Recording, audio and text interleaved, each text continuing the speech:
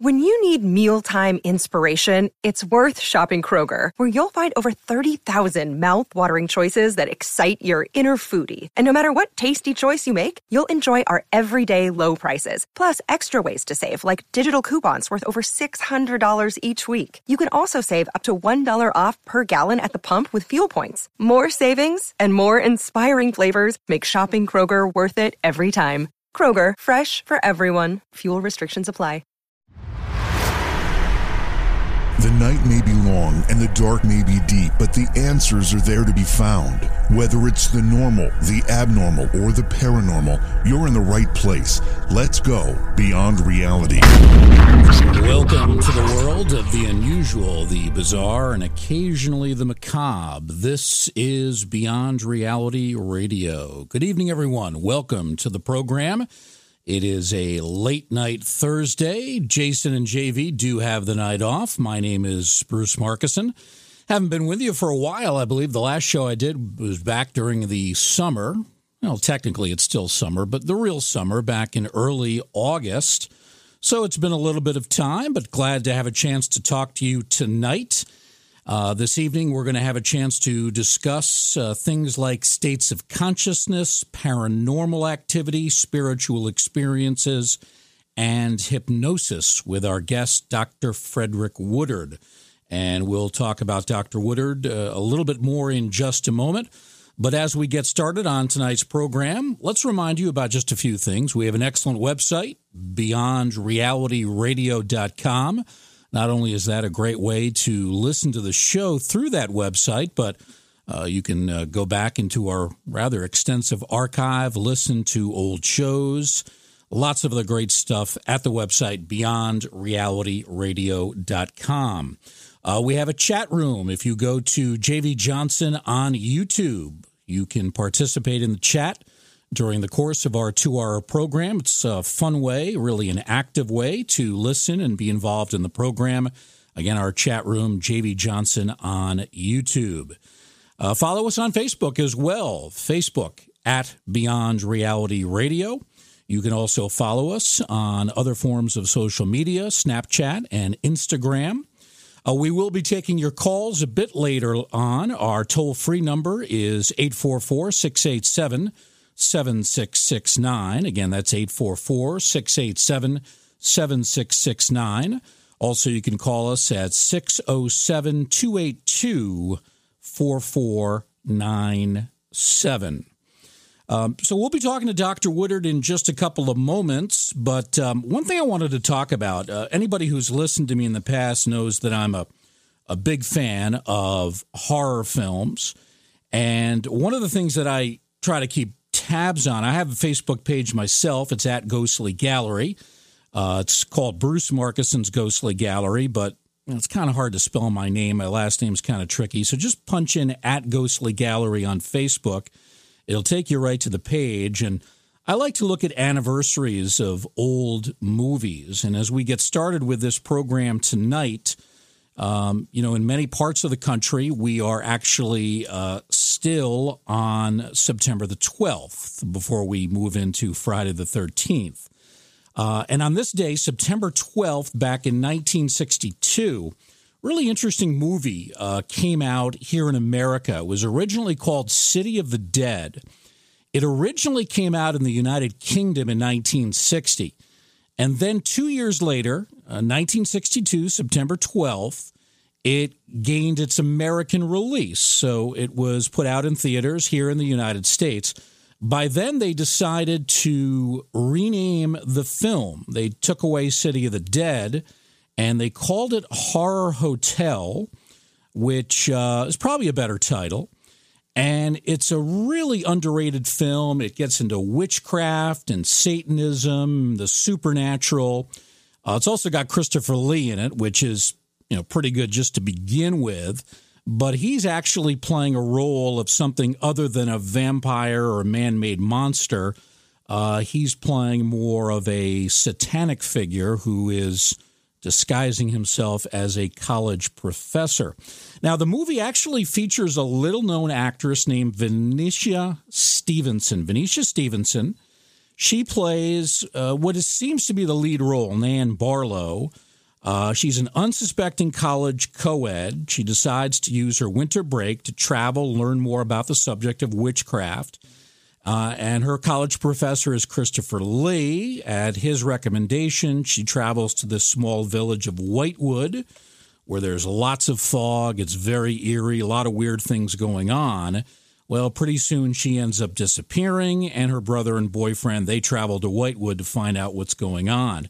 Now, Christopher Lee has a relatively small role, but he's great in it, as he always is. Probably the key actor in the film is someone you may never have heard of. Her name was Patricia Jessel, and she actually plays the person that runs this very creepy, nefarious hotel. She was an actress with a very unusual appearance. She had very hawk-like features. She kind of looks like somebody that is hiding a secret. You know that she's not exactly all that she appears. And she's just terrific in the film. She's probably the best of all the actors in the movie. One of the reasons she's become forgotten is because she died only a few years later, 1968. She had a heart attack at the age of 47. She actually looks much older in the movie, but in real life, she was still only about, 41, 42 when she made the movie, although she could have passed for, early 60s. But she ended up dying very young and became somewhat of a forgotten figure. The movie was directed by a first-time director, John Moxey. John Moxey actually just died in May, 94 years of age. Just passed away. Not a big name, but he on a very low budget, does a black and white movie and really succeeds in creating this consummate, eerie atmosphere for a 1960s horror film. It's got creepy tension, really uses the black and white footage very well, moody music, lots of fog. It's really a terrific movie about witchcraft, satanic masters, and a conspiracy of evil against the citizens, the innocent citizens in this strange village of Whitewood. So that film came out this date, September 12th, 1962 in America. I believe it's still on YouTube. You can watch it for free. If you haven't seen it, highly underrated, and I do recommend it very strongly. Originally called City of the Dead. If you look it up on IMDb, that's how you'll find it there. But in America known as Horror Hotel, starring the great Christopher Lee and the underrated Patricia Jessel. So a little bit of a diversion into the world of supernatural films. When we come back, we will get the program started for tonight in full force as we talk to Dr. Frederick Woodard. Dr. Woodard is a hypnotherapist. He's an author, a paranormal researcher. He is going to be discussing altered states of consciousness, paranormal and spiritual experiences, and also hypnosis. He has experts in all of these areas. So we'll begin our conversation with Dr. Woodard. We're just beginning. It's a late night Thursday. Jason and JV have the night off. Bruce Markuson filling in. You're listening to Beyond Reality Radio. Look out, Rochester. Scaricon is coming for you. The Northeast's leading fan convention for all things pop culture is celebrating its 9th year at the Rochester Riverside Hotel, October 18th through the 20th. Scaricon brings an amazing group of celebrities, panel discussions, film screenings, great vendors, and amazing parties. It's a weekend of fun from start to finish, and it's family-friendly. For more information, visit Scaricon.com and check us out on Facebook. Use the promo code BRR at checkout to save 20% on your admission. That's Scaricon.com, October 18th through the 20th in Rochester, New York. Bruce Markuson, glad to have a chance to fill in on tonight's program. And our guest is Dr. Frederick Woodard. He received a Doctor of Clinical Hypnotherapy from the American Institute of Hypnotherapy in 1992. He's a Doctor of Philosophy in Clinical Psychology from the California School of Professional Psychology. He also has 3 master's degrees in psychology from a variety of universities. He has a website, WoodardHypnosisAndPsychotherapy.org, and has written the book Perceptual Hypnosis. Dr. Woodard joins us on the line tonight. Dr. Woodard, welcome to the program. Thanks for being with us on Beyond Reality Radio. Oh, thanks for having me on. Absolutely. I want to begin by talking about this word paranormal, trying to define it. I guess I've always thought of paranormal as the supernatural. That's probably an overly simplistic, if not completely inaccurate take on this. How do you define paranormal? When you use that word, what exactly do you mean by it? Well, I see it as a word that's it's so expansive. It's really it covers all kinds of things. So it's kind of hard to capture it in a simple definition.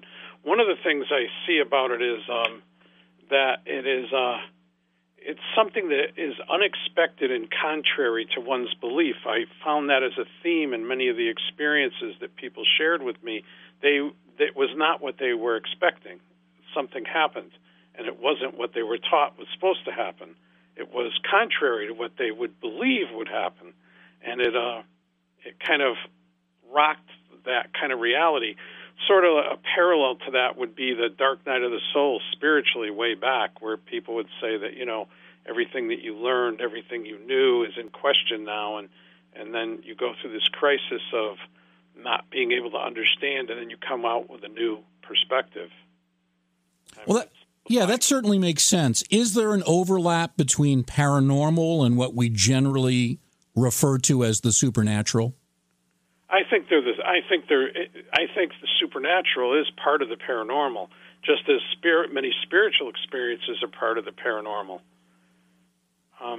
I saw, like my book, Hypnosis, I touch on both paranormal and hypnosis, and I see hypnosis as an altered state of consciousness, and understanding or experiencing a paranormal experience may also be needing to be in an altered space, in an altered, state at times.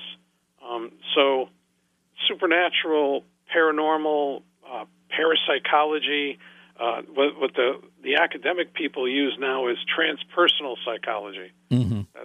They've changed it to that. But I think they're all talking about the same things. I find it funny when people, try to complicate it and say levels and layers. And I've never seen an experience or heard a person have an experience that they were being notified they entered level 2 or level 3 or, Yeah.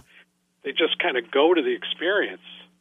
But I think they all share that in common. It's something, it's beyond what we're taught. It's more than rational thinking or logical thinking. It's more than physically based understanding. Carl Jung told the story in one of his books about how a picture fell off of a bookcase and cracked, and he wrote down the exact time, and that picture was a picture of someone he knew.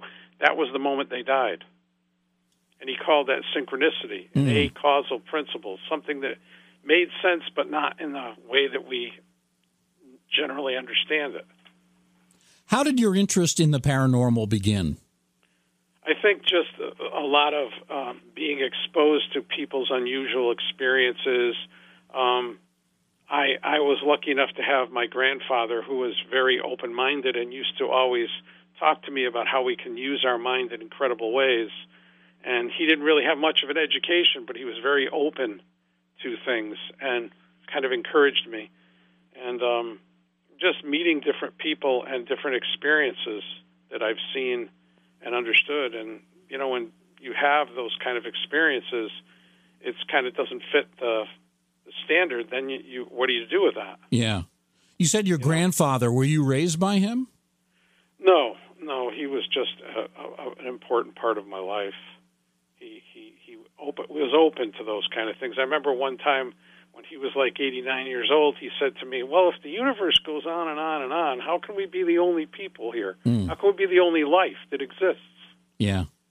And it was a simple statement, but it's truthful.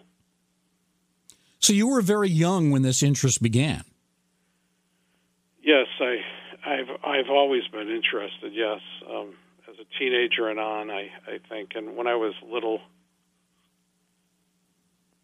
When did you begin to document the experience of others? When did you really kind of begin to formalize this? The interesting thing was when I got out of high school and I thought about how interested I was in everything, I thought, well, wait a minute. if you really want to grow and you really want to understand and you really want to seek the truth in these aspects, like in the paranormal, what are you there trying to achieve? And I wanted to understand, I guess, really understand it. Then I thought, well, I need to have more training. So the first thing I did was easy and quick, became a hypnotherapist, and that wasn't that hard. But then I realized that's not like enough. I felt like I needed more, and so that's where I entered psychology. And there's a number of people in any walk of life that you enter that it shares those interests. There were a number of prominent psychologists like Carl Jung, William James, that really looked into those things in a serious way and didn't just dismiss them. You mentioned that becoming a hypnotherapist was actually fairly easy. It actually doesn't sound that easy to me. Well, compared to getting a master's degree and doing a master's thesis and a PhD and doing a dissertation, and it's internships and postdocs and training and everything, and a 4-hour exam. Yeah. So you really started as a hypnotherapist in the early 1990s, but you continued your education well into the 2000s. Yes, I did. I got I got several masters. My first master's was in a wonderful place at the University of Georgia at Carrollton. Raymond Moody was there. Bill Roll was there, and one of my mentors, who was Ann Richards, who actually had the had worked on a theory called perceptual psychology, and that spoke to me about the experiences I had under hypnosis much better than all the other theories I'd heard that made no sense to me. It was very humanistic and very healthy in the way, like, you can't look at certain things and see other things.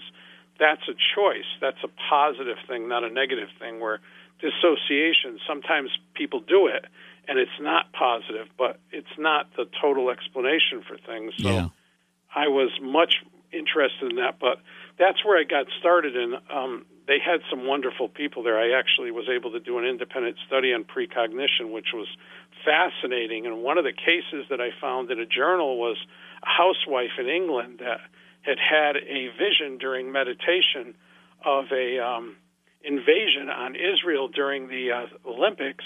And she wrote to the prime minister, Golden Meir, and the United States and Israel soldiers figured out where that spot was, and they hung out, and sure enough, terrorists came in and they stopped them. Yeah.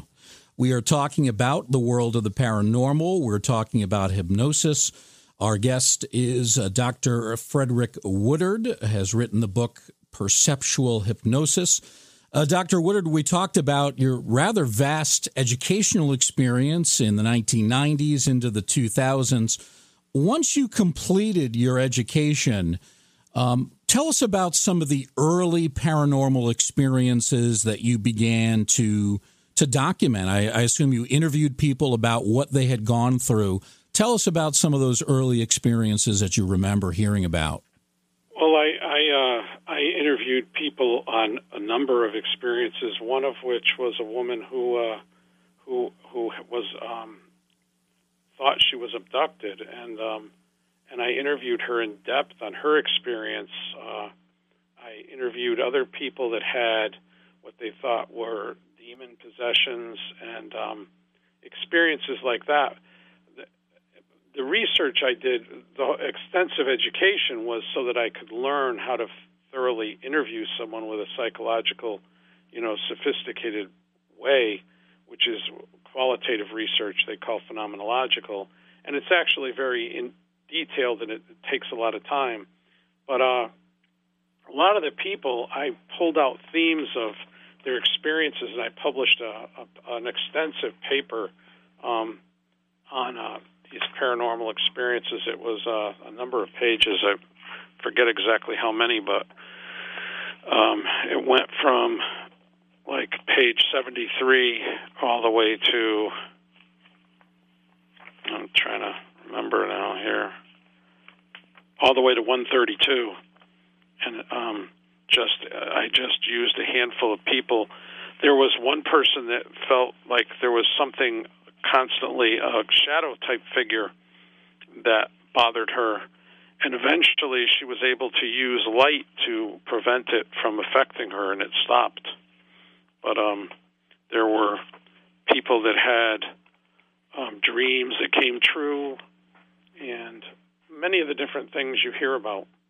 I didn't stick on any one thing. It was whoever presented to me what they presented. Did you feel that every one of your interview subjects was legitimate, or did you feel that one or two were putting you on?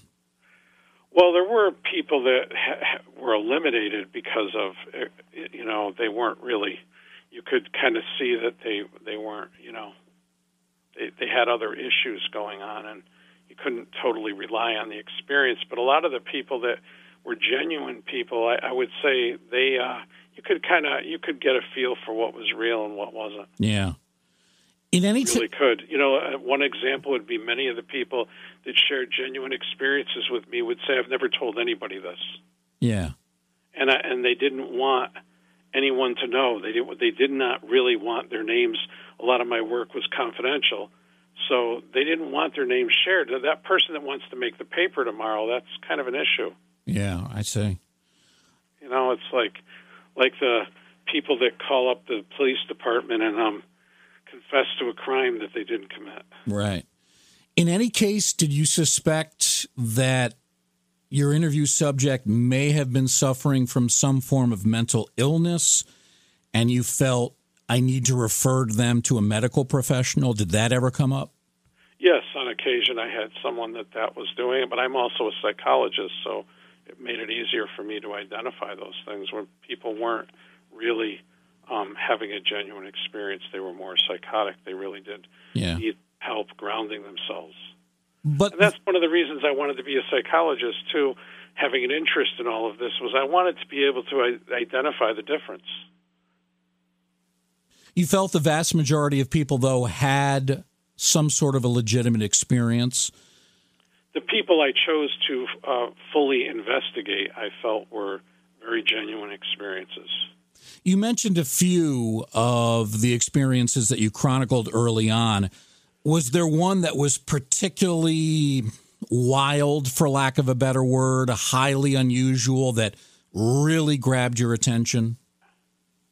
No, not particularly. I mean, there's so many people that share. The thing that I noticed was how when you hear these stories over and over, they're all share similar qualities. The more you get into it, if you really know what you're doing, the more you speak to people, the more you see the themes. They're there all the time. An interesting one that I noticed was when people really believe there's a ghost in their house or a spirit or a relative or somebody, actually sometimes when they speak out to them and say, stop that, they do. They actually, and I've heard that many, many times. The idea of confronting the ghost or spirit. Saying, please stop, and they do. And they do. Right. I mean, in certain circumstances, we're not, but it's like a particular theme. Nothing is like all the time with everybody, but, it's like groups of things. And that's just one group of things. And there's many people that have had that experience, and they've told me that. Well, I asked the person to stop, and they did.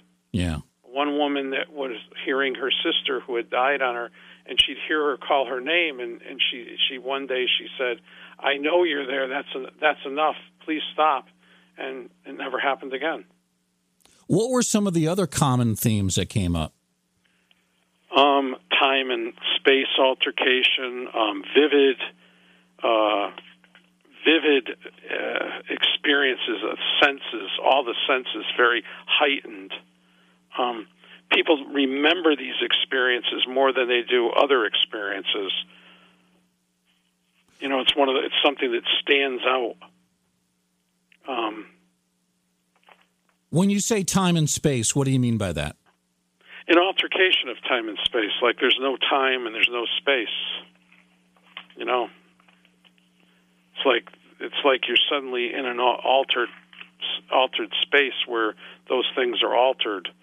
Kind of like in hypnosis, they talk about how a minute can seem like an hour, or an hour can seem like a minute.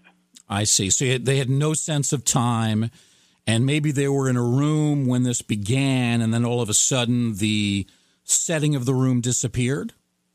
Yes, that could very well happen, and something else was there. I remember one woman telling me that her house transformed back to when she was young, and her mother was there. Yeah. And for those few moments that she had an experience with her mother. One woman told the story that was very fascinating, was the idea that her and her sister couldn't find the family will. And one day she laid down to go to bed, and she smelled her father's pipe, and she looked at the end of the bed, and there he was, standing there, and he told her to go to the house and look in the coin savers. And sure enough, that's where the will was. Yeah. It's obvious to me you believe in ghosts and spirits. Is that based on your own experience? I see that. I can't say I can prove anything without a doubt, but I see those. The thing I look for is the physical correlation to the actual story, like that one where they're looking for something, they can't find it, and then something happens. They're given the information, and it's true. How about yourself? Your own paranormal experience? Anything like that happen early on that spurred this interest even further? No, I've had an occasional experience where I feel like I guess unconscious communication, and synchronicity things. I've seen synchronicity things that are very interesting. So those kind of things always kind of made me wonder. It's kind of like the telepathy type of thing. You know, do you actually...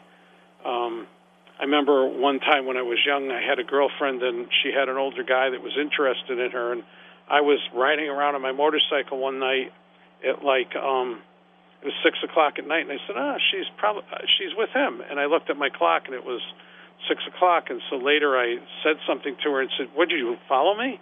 She said, "I was with him." I said, "I don't know how I knew that. I really don't. I wasn't anywhere near them." Yeah. And I don't know how I knew that. But I did. I didn't see it. I just thought it. But I can't explain that. It wasn't something I thought regularly. And that's the other thing. It's usually unusual experiences. They're not experiences people have all the time. You know, it's something that just jumps out of the reality of your everyday thought. When you say synchronicity, do you also mean coincidences? Well, there are coincidences. I remember there are coincidences in the world. There's no doubt about that. Even Sigmund Freud said sometimes a cigar is just a cigar. Yeah. You know, there is definitely that, but there's these unusual things that take place sometimes where the chances of them happening, if I was a mathematician, it would be astronomical. Yeah. And so then the question is, what does that mean? Why did that happen? And it's meaningful. It's not unmeaningful. That's the whole point. Yeah.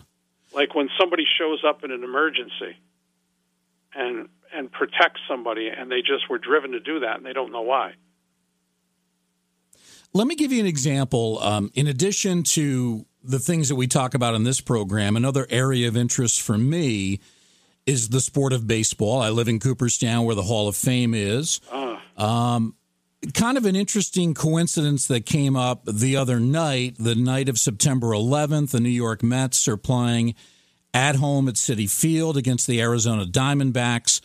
The Mets scored 9 runs on 11 hits, 9-11. Is that an example of synchronicity? No, that's more coincidence. That's more pure coincidence. That has no... The kind of synchronicity thing would be a meaning to it, you know, like a special meaning, like that picture that broke and that guy had died at that moment. I see. You know, it has a significant, meaning to that moment. I think those coincidences, though, I read a book once. It was all about things like that. It was fascinating. And what you're just saying happens, all over the place all the time. And somebody had actually spent the time to do those things. They were it was very interesting, but I'm not sure what to make of that. I've never really studied that. Our guest the is... coincidences that I have experienced would be somebody having a dream, and literally, like one guy that I interviewed, he had a dream that his neighbor died of a heart attack while he was walking his dog, and literally that happened about a year or so later. Yeah.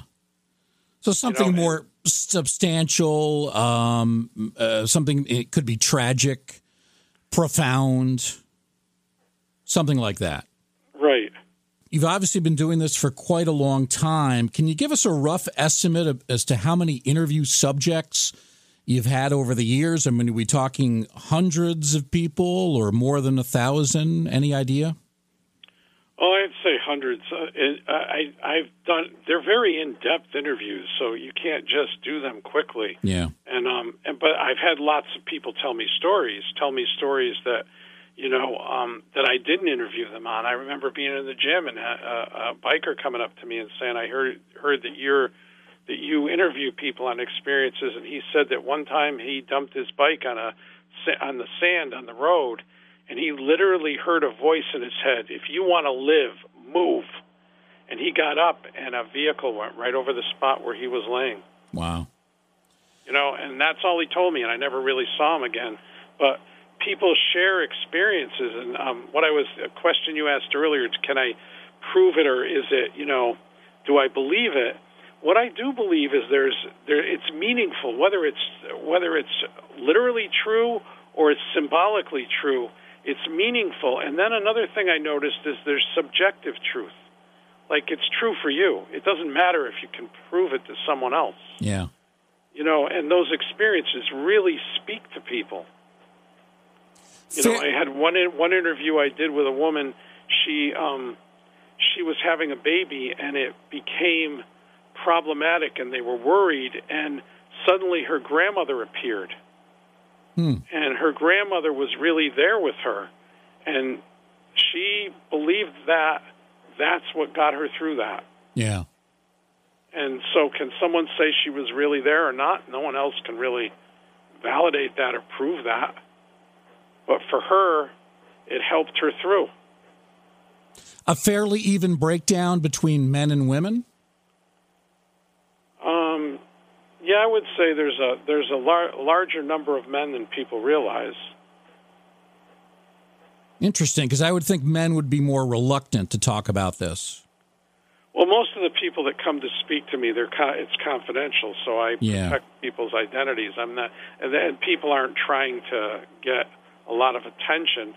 And my purpose isn't to get attention; it's more to try to understand the experience and try to understand what's really going on from, a psychological perspective, maybe a spiritual perspective, how to expand our perception and our consciousness. I think that's, the next step in human progress. Sure. How about children? Have you interviewed children over the years? Yes, I have had a number of children I've interviewed with their parents who brought them. Yeah. And interesting experiences, too. What's the age range on that? I mean, how young have they been? I think 7 or 8 is really the youngest. Yes. Wow. Seeing things and talking about them. And I remember I've read some stuff from some prominent psychologists that have worked at it, like University of Virginia, and there was Ian Stevenson. He died recently, but he did a lot of stuff with past life stuff, some very incredible things with past lives. And there's some very interesting stories, one of which was this little girl. She said to her mother that she was talking to her grandmother. And so the mother showed her pictures of both the grandmothers, and she said, "No, that's not them. That's not them." And then she went to her uncle's house for some family get-together, and there was a picture of a great-grandmother, and she said, "That's Grandma." So it's an interesting way of how we interpret things. Yeah. Fascinating. Interesting that children can give you great details and interesting perspectives as well. By the way, Jason and JV have some interesting projects coming up. Some of you, I'm sure, are aware. Others maybe not. Jason Hawes, his new show, Ghost Nation, is going to be premiering about a month from now. It'll be October 11th on the Travel Channel. Steve and Tango going to be joining him from the original show, but the new show is called Ghost Nation, and it starts on the Travel Channel October 11th, just under a month from today. J.V. Johnson, meantime, getting ready for Scaricon 2019. For the first time ever, Scaricon for the fall is going to take place in Rochester, New York. It'll be the weekend of October 18th, 19th, 20th. You can check out the website, www.scaricon.com. Find out about some of the guests that are scheduled to appear. I was very glad to see that David Naughton is coming back. He was there last year at Scaricon when it was at Turning Stone in New York State, star of one of the great werewolf horror films, An American Werewolf in London. I had a chance to meet him, talk to him. Great guy, very nice. Loves baseball too, so that's a real good bonus. But a very modest gentleman, very introspective and thoughtful. Really had a good time. Glad to hear that he is coming back for Scaricon 2019. Again, that's coming up October 18th, 19th, and 20th. It'll take place at the Rochester Riverside Hotel in Rochester, New York. In the meantime, though, we continue with our guest. He is an author, hypnotherapist, paranormal researcher, Dr. Frederick Woodard. We continue our conversation with him. Dr. Woodard, I'm curious about how psychology and the paranormal, two areas that you're an expert in, how do these two areas work together? Psychology, well, it's kind of like I was explaining. The psychology of it would be how to understand the meaning of the experiences, and I think that's very important work that certain people have started, and we've struggled to have come to the final answers. But there's been people throughout history that have been trying to do that, starting with William James, the father of American hypnosis. He was very into that. He'd studied with mediums, and he had looked into all kinds of stuff. And so I think the idea of finding the meaningfulness of the experience and trying to understand consciousness.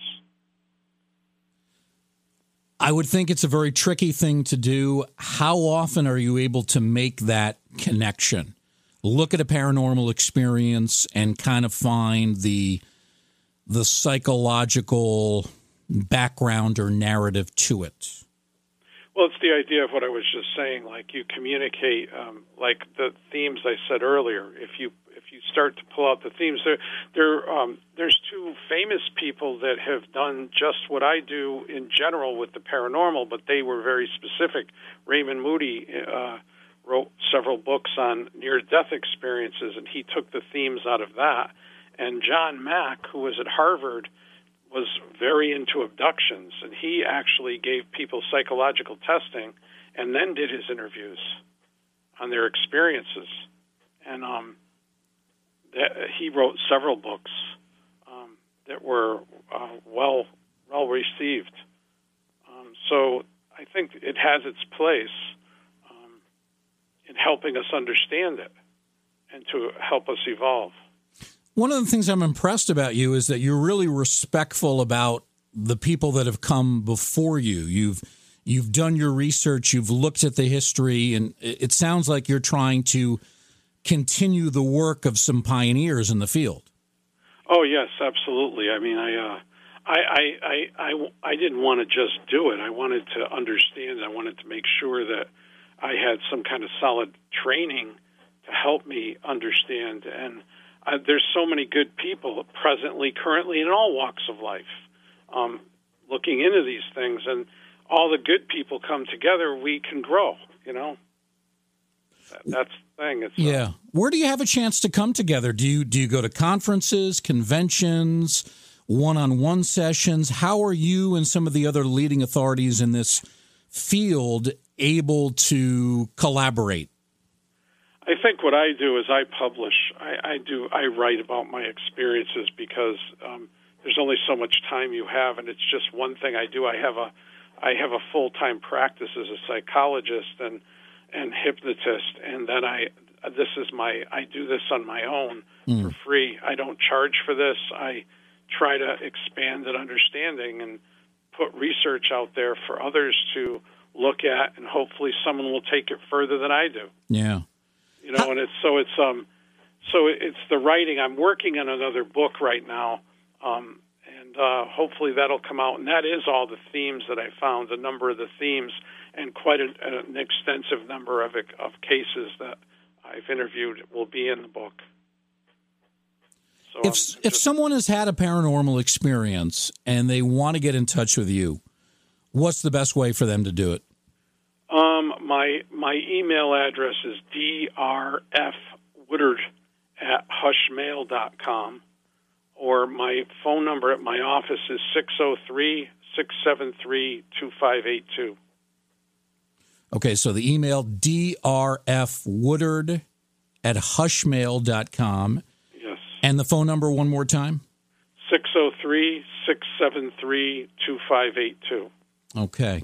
So we will take calls for Dr. Woodard during this second hour. Again, our numbers are 844-687-7669, or you can call the more local number, 607-282-4497.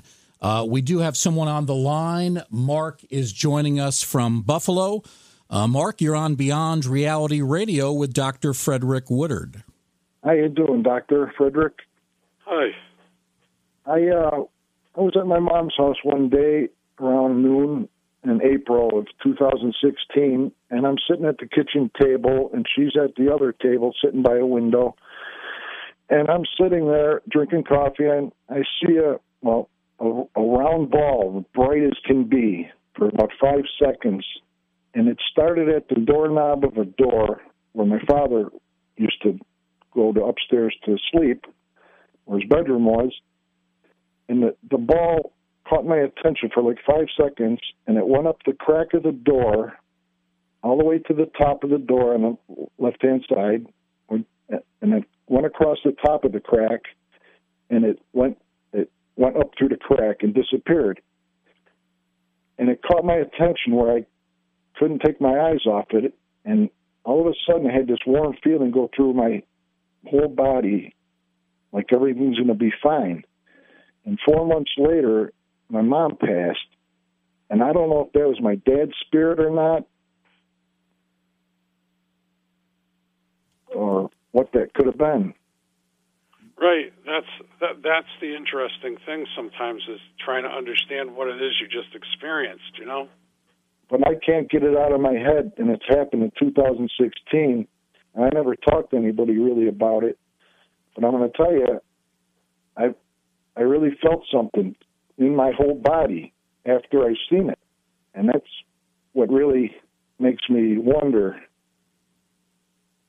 Yeah. If what I'd seen was a spirit or what? Energy. It was like an energy, a ball of energy. I never believed in anything like this until I seen that. And now I have a feeling of somewhat, it could be something else out there. Yeah, that's the kind of thing that happens, just what you're saying. You have this experience. Nobody can prove or disprove it, and it meant something to you. You're right.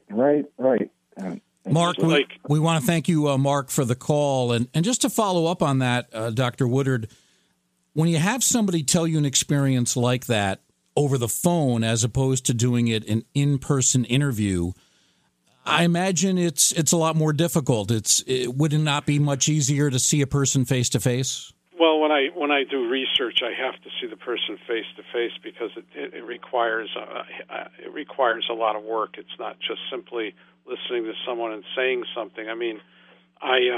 With what Mark just said, I could say that there is a number of people that have talked to me about sensation feelings in their bodies that they've had that go with experiences, chills, like that come across their bodies. I've had a few people I've interviewed that felt there was something that was like negative around them, and they also had bodily sensations.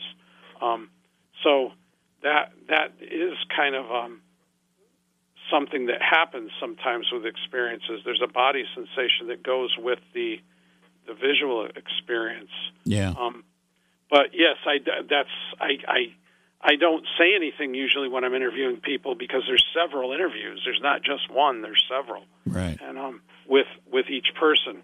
So I would take that. I would ask more questions on what he just said, and then I would transcribe what he told me, and then we'd have a second or third interview to really understand that experience.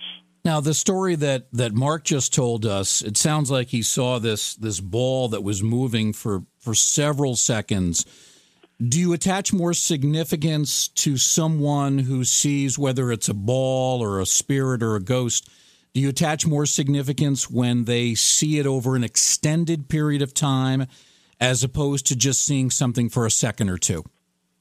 No, I don't. I wouldn't say that necessarily. It's context, you know. The interesting thing is one of the things I learned in my life as a therapist and all the different things I do is that, you know, our strengths, we kind of run with our strengths. In the wrong situation, your strength is not a strength. You know, and your weakness might be a strength in the right situation.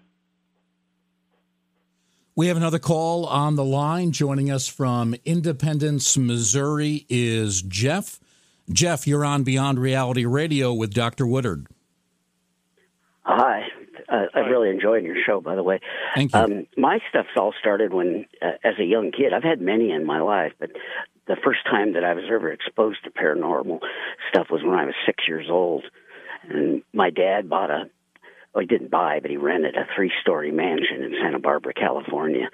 And apparently the lady that owned it couldn't rent it because she said it was so haunted, no one would stay in the house for very long. And my dad, being a Marine who just got back from Korea, you know, he wasn't afraid of no ghosts. And my parents are both teachers. My dad taught at San Marcos High School at that time. My mom taught grade school. So at that time, my parents had 7. They ended up having 9 kids.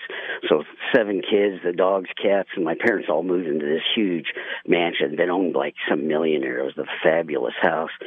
And at the time, I didn't know any of this about it having been haunted or any of that kind of a deal. And stuff just happened all the time. My dad actually had the house blessed by and exorcised by a Franciscan priest from the old mission. It was so bad. But the kind of things that would happen were my brother Greg and I would sleep in a room, and it would get icy cold. I mean, like we're talking Arctic cold. And then we'd hear these heavy footsteps on the ceiling above us, like somebody was pacing back and forth. And nobody ever lived or stayed on that 3rd floor, which I'll get to why in a minute. And so we complained to our parents that somebody was pacing back and forth on the 3rd floor, and they're like, there's nobody up there. And then the doors would open and close, and you'd feel like someone was following you around. There was a female scream that would happen. And my brothers and sisters and I used to play a game where we would see who could touch the 3rd floor landing. And the only ones that ever got close were my brother Greg and I. And when we touched it, something grabbed you, an unseen force, like grab you and paralyze you. And the house had like a benevolent thing going on. And later on, I find out, I think it was for quite a while after we lived there, that a ship captain had owned it. And while he was away at sea, you know, they didn't always have a way to communicate when they were going to come back. So he gets back from sea and goes to his house, catches his wife and some guy in bed on the 3rd floor. And he flips out and kills them both and then killed himself. So there were like 3 different entities, at least in that house. And 2 of them were nice, and one of them was like evil as all hell. You know, and the only thing I ever heard about ghosts to that point was maybe, you know, watching Casper the Friendly Ghost on TV. It wasn't like a subject that, you know, was ever discussed with me as a little kid. But ever since that event, then I've been kind of susceptible to paranormal activity in a lot of different places and all that. Like I could walk into a building almost and suddenly I get this feeling, you know. A lot of detail there, Dr. Woodard, to try to work through. Yes. Yes, they're quite very detailed. That sounds like a session you could probably do multiple interviews for several hours. Yes. Jeff, thanks for the call. Interesting information, a lot of detail about that haunted house that you had firsthand experience with. We will be continuing our conversation with Dr. Frederick Woodard in just a moment. I want to tell you a little bit more about his book before the break at the bottom half of the hour. His book is called Perceptual Hypnosis, A Spiritual Journey Toward Expanding Awareness. It's doing very well on Amazon.com. It has received multiple reviews, all 5 stars. It's available in hardcover, about, I believe, 176 pages.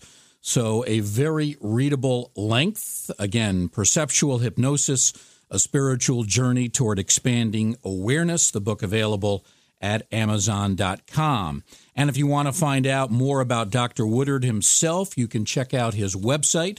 It is WoodardHypnosisAndPsychotherapy.org.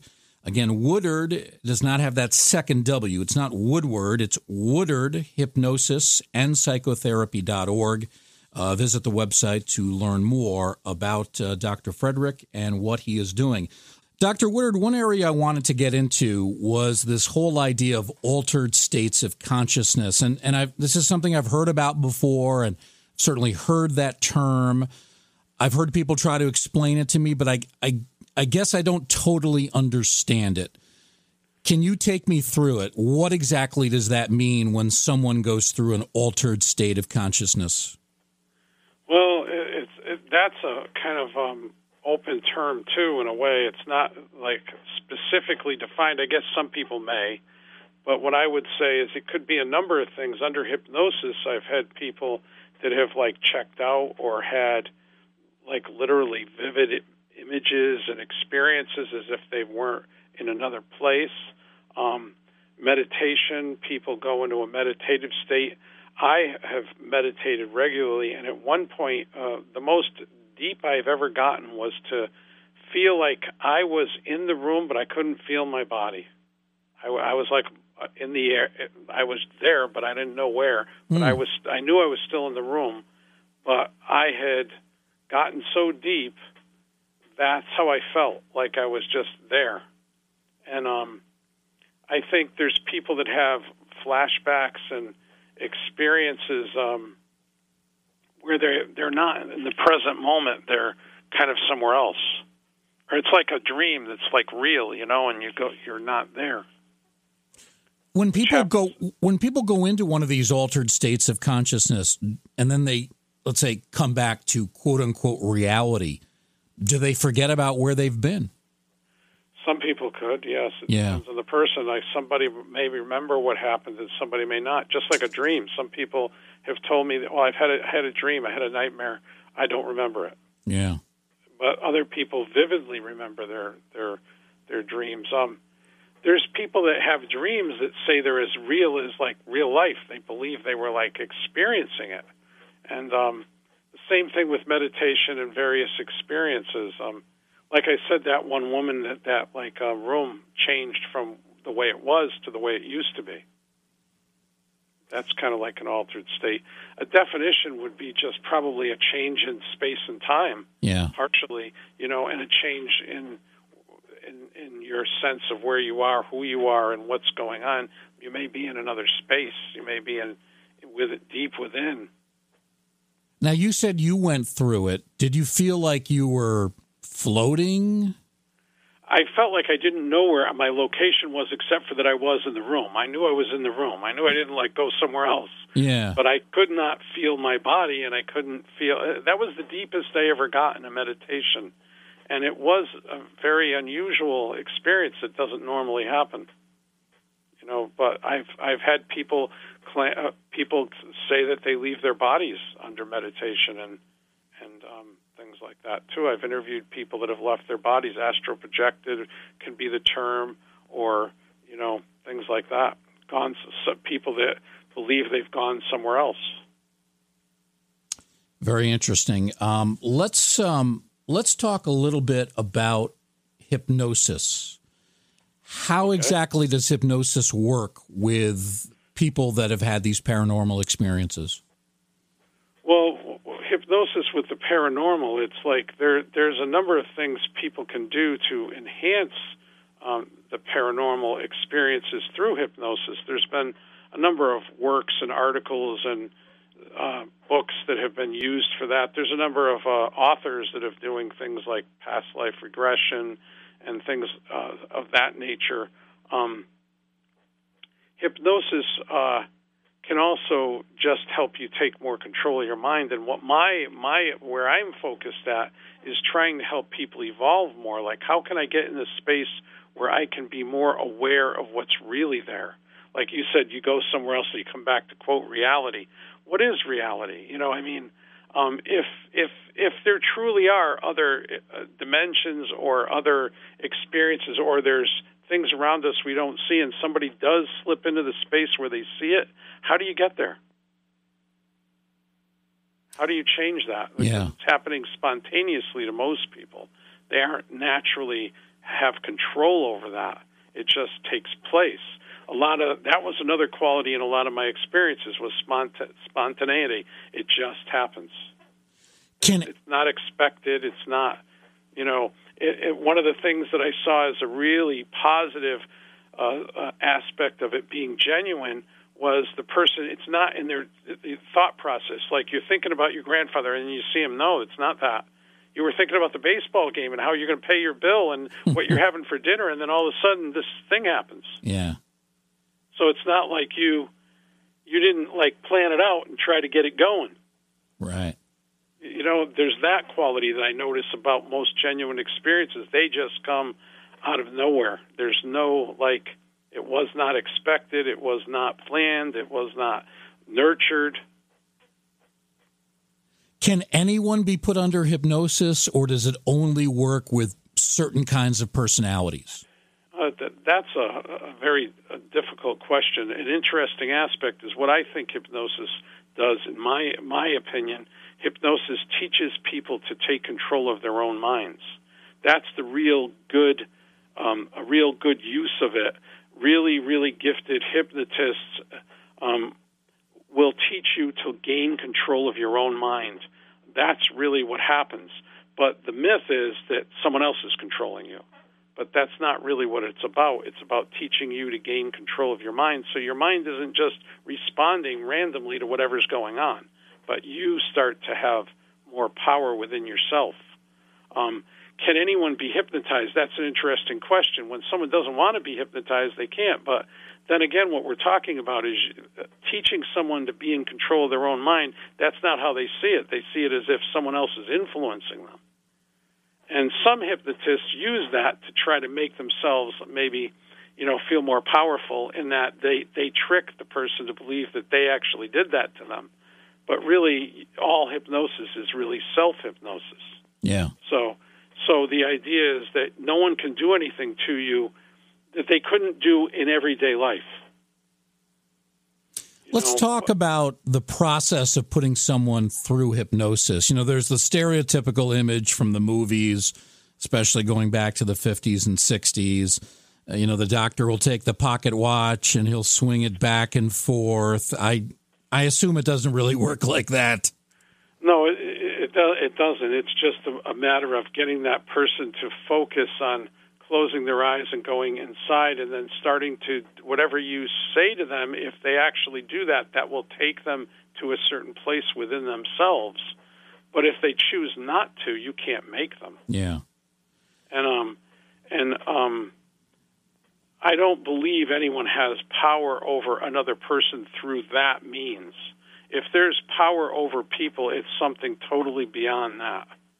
And, I'm not sure. I mean, I've read all that stuff that comes from the 60s, where they were doing the conspiracy stuff, and they were trying to see if they could alter people's consciousnesses with drugs and hypnosis, and none of that worked.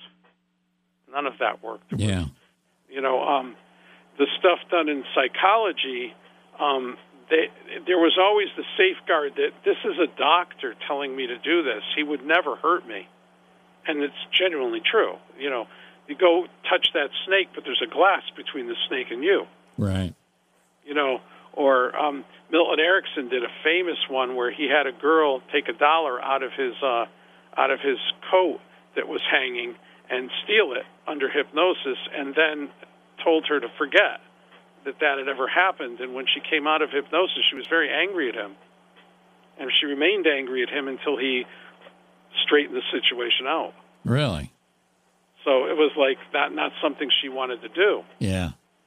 And the same thing as memory. There is no such thing as erasing a person's memory. That will come back. I mean, at least through hypnosis. It's still in your consciousness. It's just a matter of, if you don't want to think about something, you can block it out. Sure. But that doesn't mean it's not stored there. Of all the people that you've put through hypnosis, was there one instance where what ended up happening while they were in hypnosis was really strange or weird or fascinating? Any one particular anecdote that really sticks out for you? Well, I mean, I guess sometimes how quickly it's effective for people. I find that sometimes people can quickly turn things around a lot quicker than they can if they consciously try to make the effort. It's sort of like a greater. In my book, I talk about levels of consciousness, higher and lower we're not aware of, and the higher ones we're aware of. So some things are very low in consciousness, but we choose to put them there, and we choose what we focus on. And so I think that sometimes things that are at low levels of consciousness can still have an impact on us, and so bringing them up into awareness can change things. So I've seen people quit smoking in one session, and other people it takes a little longer, but it's really amazing what our minds are capable of. But wow. I don't see it as a control thing in the sense of other people. I see it as self-control. Being able to say to yourself, no, I'm not thinking about that. No, I'm not bringing that into my awareness. Wow, you've had a patient quit smoking through one session. That's amazing. Well, that happens, not infrequently. Yeah. Where that works pretty effectively. There's other complications. None of the things I suggest tonight don't have exceptions and variations. Sure. Each thing is in the context of that particular situation. We had one caller. He didn't want to go on the air, but he wanted me to pass along this question, and I think it's a good one. He was curious about someone having paranormal experiences as a child. If that happens, does that tend to open you up to have such experiences as you grow older, as you become an adult? Well,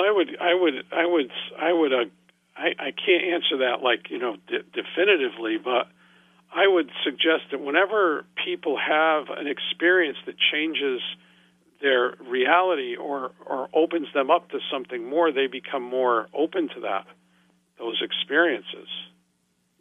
So it's like anything, really. I remember an analogy would be, I remember a woman telling me a story about the first time she realized someone was lying to her. She never lied, and she believed her family never lied to her, and then this person she realized someone was lying to her. It was shocking to her. Yeah. But after that, she had a different perspective on life. It was like, some people lie. And I think we all do that. We kind of assume everybody's like us, but that's not always the case. Dr. Woodard, let's talk about what's next for you. You mentioned earlier that you're working on a second book. Yes. When do you think that might come out? It's being reviewed right now by one publisher, so I'm waiting to hear from them. So I'm not sure, because the publishing process takes time, and it all depends on whether they accept it or not. Each publisher is different. So I'm waiting to hear, and once I hear, it would be probably within a year. Yeah. Do you do much public speaking, traveling around the country, or do you pretty much stay at your home base? No, I have a full-time private practice, so I don't travel that much.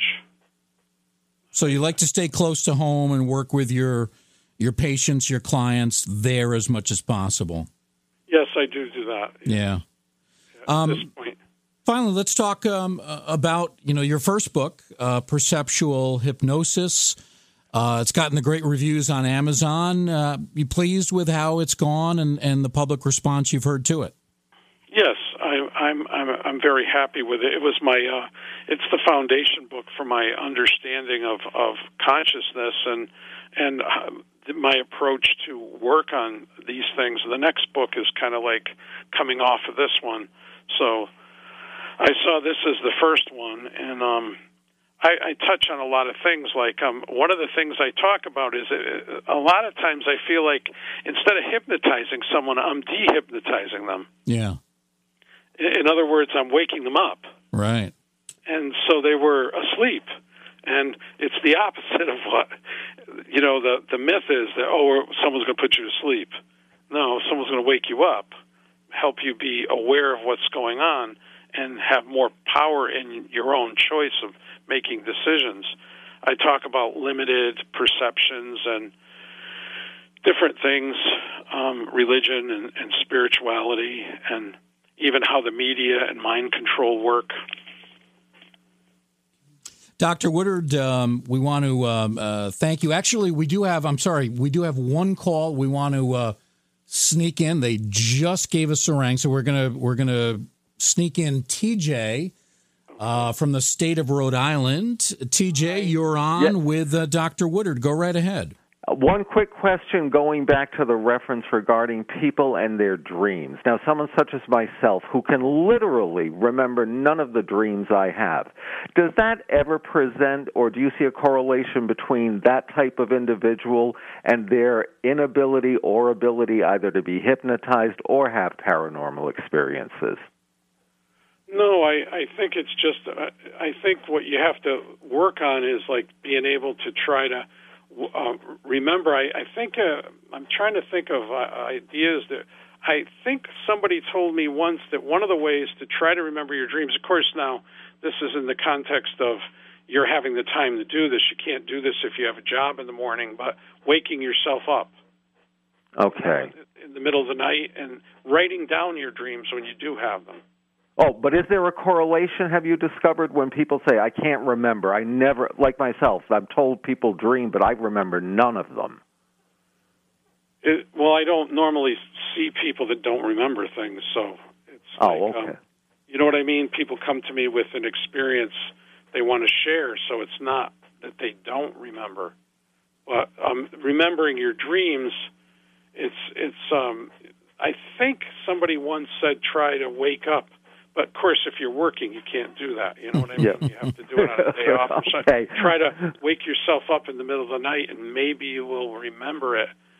Set your alarm or something and see if that helps. But you might research it and see if there are people that have worked with dreams that are like suggesting ways to try to remember them. I know writing them down helps.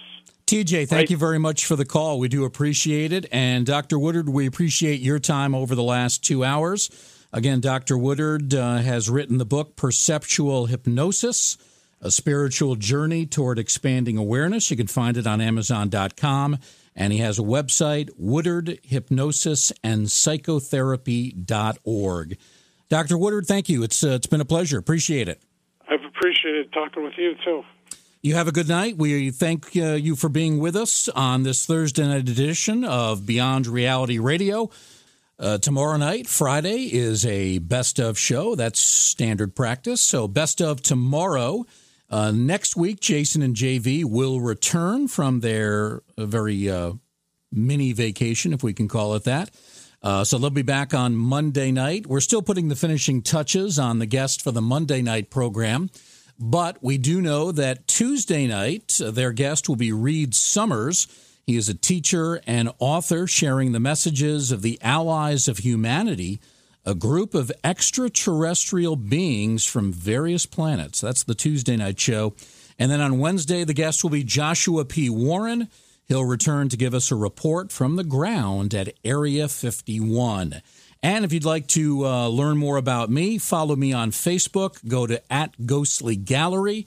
That'll take you to my page, Bruce Markuson's Ghostly Gallery. We get into horror, paranormal, supernatural, ghosts, all sorts of interesting and fun stuff. If you go to the page, please like us, follow us as we build the audience there.